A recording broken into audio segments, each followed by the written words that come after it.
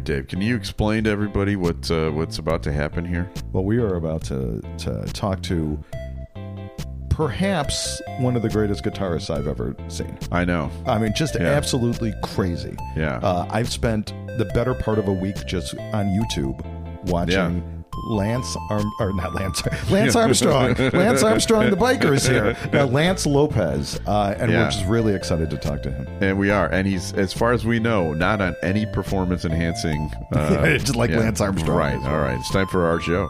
The following is a Tony Lasano podcast, an Opie show on the Radio Misfits Podcast Network. This is the Minutia Men Celebrity Interview with Rick and Dave. So, Dave, super excited. Our guest, he's a youngster. He's only 45, but he's already had a heck of a career spanning 30 years as a blues guitarist. I'm not a mathematician, but I think that means he started playing professionally when he was 15. He's been praised by Jeff Beck, Johnny Winter, ZZ Top. Not too shabby. Please welcome to the show, Lance Lopez. Lance, thanks for coming on. Hey, guys. How are y'all doing? Thank you so much for having me, man. Thanks for the kind words. Oh, sure. For the listeners that don't know you, how would you describe your guitar style? Oh, man, I'm a blues rock guitar player. I mean, I'm a blues guitar player at heart. I mean, that's kind of naturally what I do, but I'm heavily influenced by rock music as well. So it just kind of, and R&B and soul and all different sorts of other music. So it just comes out into a blues rock kind of a way, and then just environmentally influenced by where I grew up in Texas. So it just kind of all comes out in a big, heavy Texas blues rock kind of guitar-a-thon, like you said before, but no performance-enhancing drugs. not anymore. And those weren't performance-enhancing before either. No, they were the exact opposite. You thought at the time they were performance-enhancing, but so you just mentioned your Southern roots is really apparent. I imagine, that really must have had a huge influence on your style and the music and what you play, right?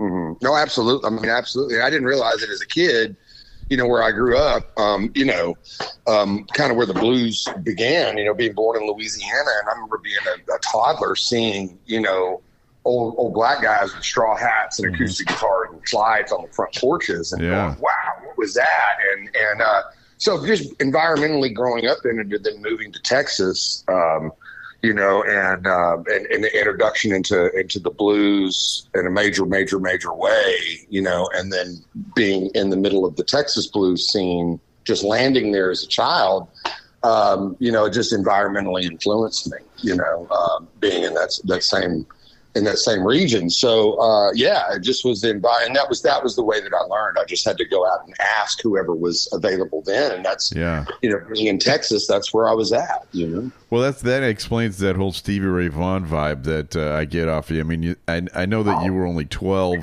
when he died. I saw him a couple of times and I watched you. I definitely, there's a vibe there that you have some of that Stevie Ray Vaughan magic. Oh, wow. Well, thank you, man. Well,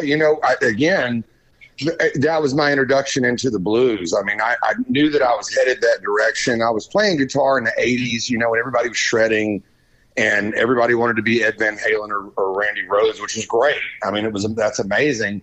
But, I was drawn more to the bluesier guitar players and so, and my dad had introduced me to B.B. King, and then it was like, oh my God, that's what I was looking for. And so when we moved to Dallas, I opened a newspaper and saw that B.B. King was playing in Dallas, and I asked my mother, I said, can you take me to see B.B. King? And when we went, Stevie Ray Vaughan was playing, and I had no clue who Stevie Ray Vaughan was. I didn't know anything about him, and he came out on stage, and it was just life-changing. And then B.B. King and Stevie Ray played together. Wow. And I mean, I probably 4 or 5 rows back, and that was the first blues jam I ever witnessed. So from that day forward, I knew I was like, I want to play the blues forever. Have you named your guitar like B.B. King? Yeah. Man, they all have different names. Yeah. Really? What are some of the names? Is Rick and Dave? Do you have a couple that are from I don't have a Rick and Dave yet. I haven't talked to Gibson about that. Yeah, please do. Special Rick and Dave models built. Yeah, that'd be nice. No, but what are some of your names of your guitars? I have my Blue Firebird. We call the Blues Bird. My Les Paul's the Barton Creek Burst, named after Barton Creek in Austin. I got the guitar in Austin, so Billy Gibbons actually named that guitar. We call it the Creaker now. Really, is what we call it. It went from the Barton Creek Burst to just the Creaker. And then the White Flying V's called Sugar. I mean, they all have different little names. What about like Steve or Mike? You don't have like no Steve or Mike's yet. No, we don't have any. We'll have to work on that. We'll have to add to the collection. Well, we're calling you from Chicago, where good God, the blues is a huge part of our lives. Man, I just got back from Chicago literally 2 days ago. I was in Chicago all last weekend. Yeah, my girlfriend's from Chicago, so we were up there for a wedding, actually. Okay, really? Cool. Yeah. Oh, yeah. Yeah, we were up in Elgin. Oh, wow. Okay, yeah, that's not far called. Dude, I love Chicago. Dude, I grew up playing the blues there in the night. We were just talking about this morning. I grew up playing the blues there. My introduction to Chicago was with Lucky Peterson back in the 90s, and I met Bernard Allison and Luther Allison and Junior Wells and Buddy Guy and Lonnie Brooks and the whole Baker Brooks family, Ronnie Baker, Wayne Baker. So I was really accepted into the Chicago blues family, back in the 90s immediately, Kingston Mines, Legends, all those places. I just cut my teeth playing there. We were always in Chicago. Lucky hubbed out of there for a long time, so we were always just kind of left there hanging. So we would always go down to the clubs and sit in and jam, and just it was just such great times. And the festival, playing the festival there, and my girlfriend actually took me to Grant Park and parked me in the middle of it. And I looked around, and I go, wait a minute, isn't this where they have the blues? I played here. I played in this room. That's funny. It was really cool. But I love Chicago. It's one of my favorite places on earth, man. I love that city. So, I read somewhere that Jimi Hendrix was also an influence on you. Some of those classic rock guitarists, you talked about the blues, but those rock guys, I guess actually those rock guys were all influenced by the blues too, right? Oh, absolutely. I mean, all those, they were, that's why I was kind of drawn to that. I think that generation, while everybody was shredding and had neon and pink and green guitars and were pointy, and I was over there with, a little old Gibson and a Fender amp, trying to figure out, Leslie West and Jimmy Page and Alvin Lee and Clapton and Jeff Beck and all those guys, and everybody else was shredding. And so that was cool, but it just, my heart was not drawn to that style of guitar. I was going to the generation before. And the leather pants are not that, the leather pants are not that comfortable. And with Texas, the Texas heat, come on. The heat, it gets I'm a little not wearing swampy. These things. Yeah, come on. Right. Oh my gosh, man. Yeah, I guess that could have been a part of it too. Right. Yeah. So you just put out a great album titled "Trouble Is Good." And should be Trouble Is Great, because this is a great album. It is. It's your first release in 5 years. I suspect COVID is probably a big reason for the layoff. And we really love, we've talked to so many authors and musicians and actors that COVID was just a cluster. You couldn't go out. Right. But so tell us about the album. Tell us, I would assume it's a 5-year layoff. What went into it? Why, first of all, why did it take so long, and how did it come about? And just talk to us about the evolution of the album. Well, thank you so much for the kind words on the record. And yes, we worked really, really hard on it.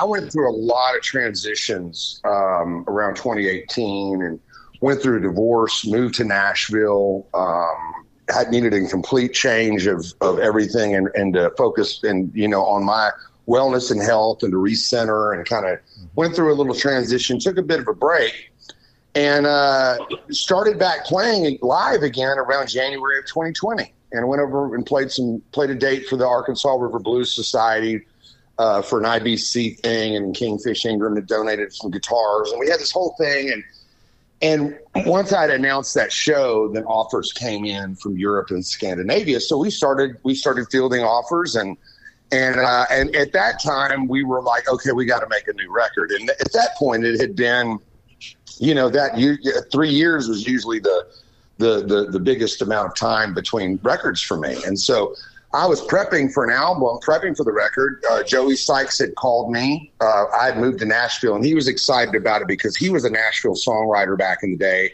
still makes trips from LA out here. And then he ended up moving to Nashville recently.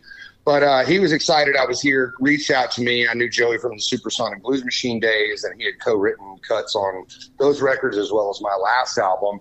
So we had songs we were still working on, and had songs that that were still sitting there that we needed to finish, as well as music I had been writing upon moving to Nashville, and he knew that I was working on a bunch of new stuff as well.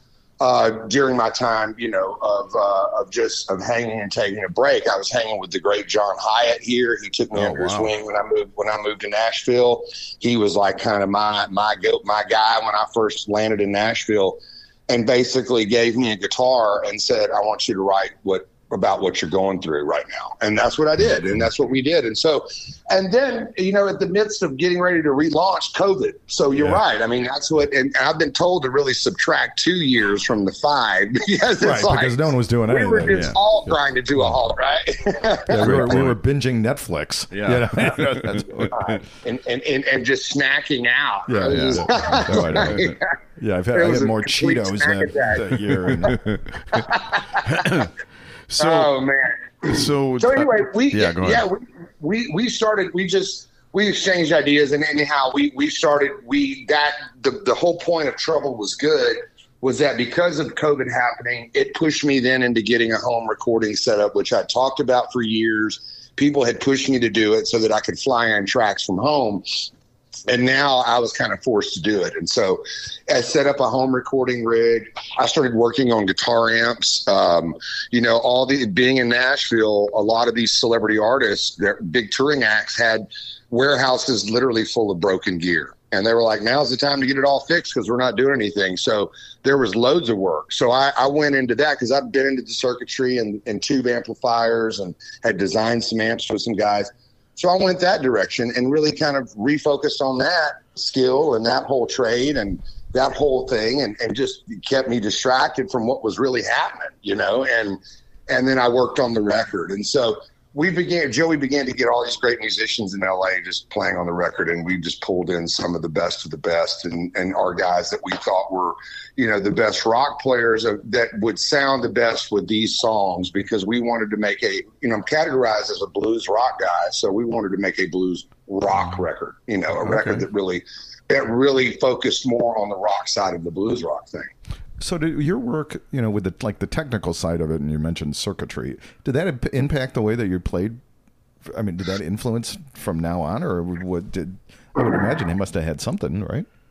Oh, I mean, absolutely. I mean, we're continuously chasing tones. I mean, it really goes into this more of the sound and the feel of the guitar amps and us dialing in things. I mean, there were songs like Trying in the TriStar State and Pick a Swing that I cut with 2 full stacks in my house. I mean, we had a house near Brentwood, and we called it the Jam House. And I lived there with 2 other guys from LA that were kind of in the movie business. What do the neighbors call the house? Oh my God.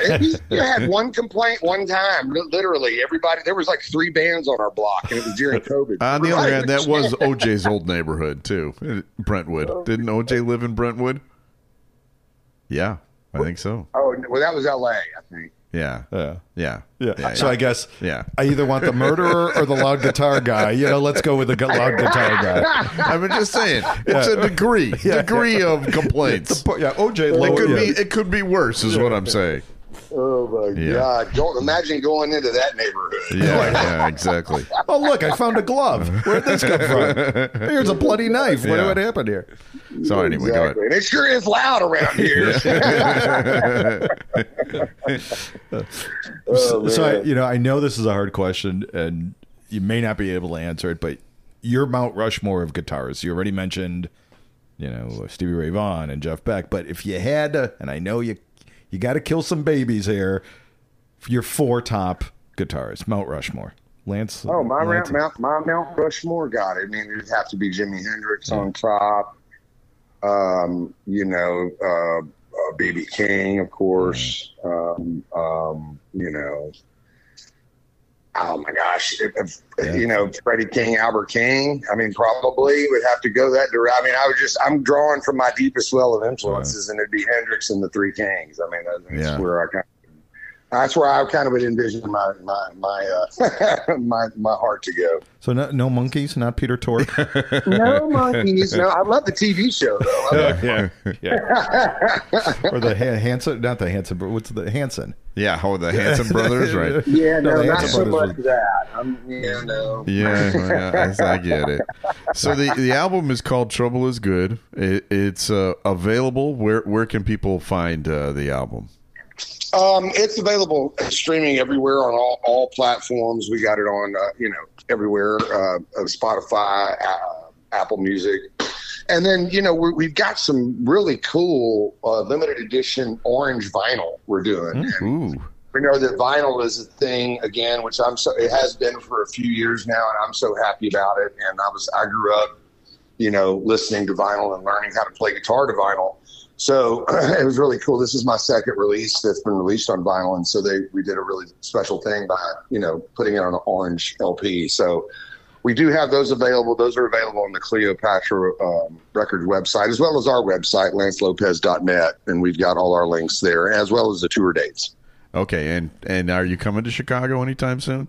And we're working on it. We were trying to come at the end of October, and we just couldn't make the date work. But we're working with several venues up there to secure a date. We're just, the dates that we're routing through there just keep not working. So we're going to be playing there very soon. Probably going to be after the first of the year, I would assume. Okay. Well, Rick has a really cool backyard. Yeah, right. The neighbors now those neighbors are going to bitch.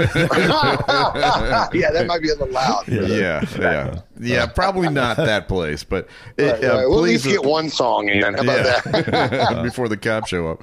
Yeah. Right. Please let us know though if you're coming to town, and we'll have you on again. I would love talking to you, and Dave and I want to come out and see the show for sure. So. Oh, absolutely. We will definitely make the hang. We'll have to go get a slice of Illuminati's when I'm Oh, dude. Now you're talking. Talking our language. Oh, yeah. All right. Thank you, Lance Lopez. Hey, this has been a fun chat, and best of luck to you, and keep up the good work. You're one of the best. Yeah, Trouble is good. Trouble is really good. Thank you so much, guys. Thank you so much for having me, man. I really appreciate it. I look forward to seeing you guys real soon. All right, buddy. Take it easy, Lance. Thanks, man. Bye-bye. Thank you. There he is. Yeah. Lance Lopez. Go on YouTube. Yeah. And watch us. It is. Oh, I know. I watched it. I watched it this week. week. And you go into this rabbit hole, and it's just over and over again. This dude is incredible. Yep, he can play the guitar. All right, special thanks to our executive producer, Tony Lasana with opishows.com. Opie is hippo backwards, OPPIHshows.com. We're distributed by Ed Silla with Radio Misfits. Great Talk Radio isn't dead. It just moved to a better place, RadioMisfits.com. And we'll be back again soon with another episode of Minutia Men Celebrity Interview. The preceding was a presentation of Opie Productions. Find our other great shows wherever you find podcasts, including opishows.com. Thank you. This has been a presentation of Opie Productions. Tony, can you shut up?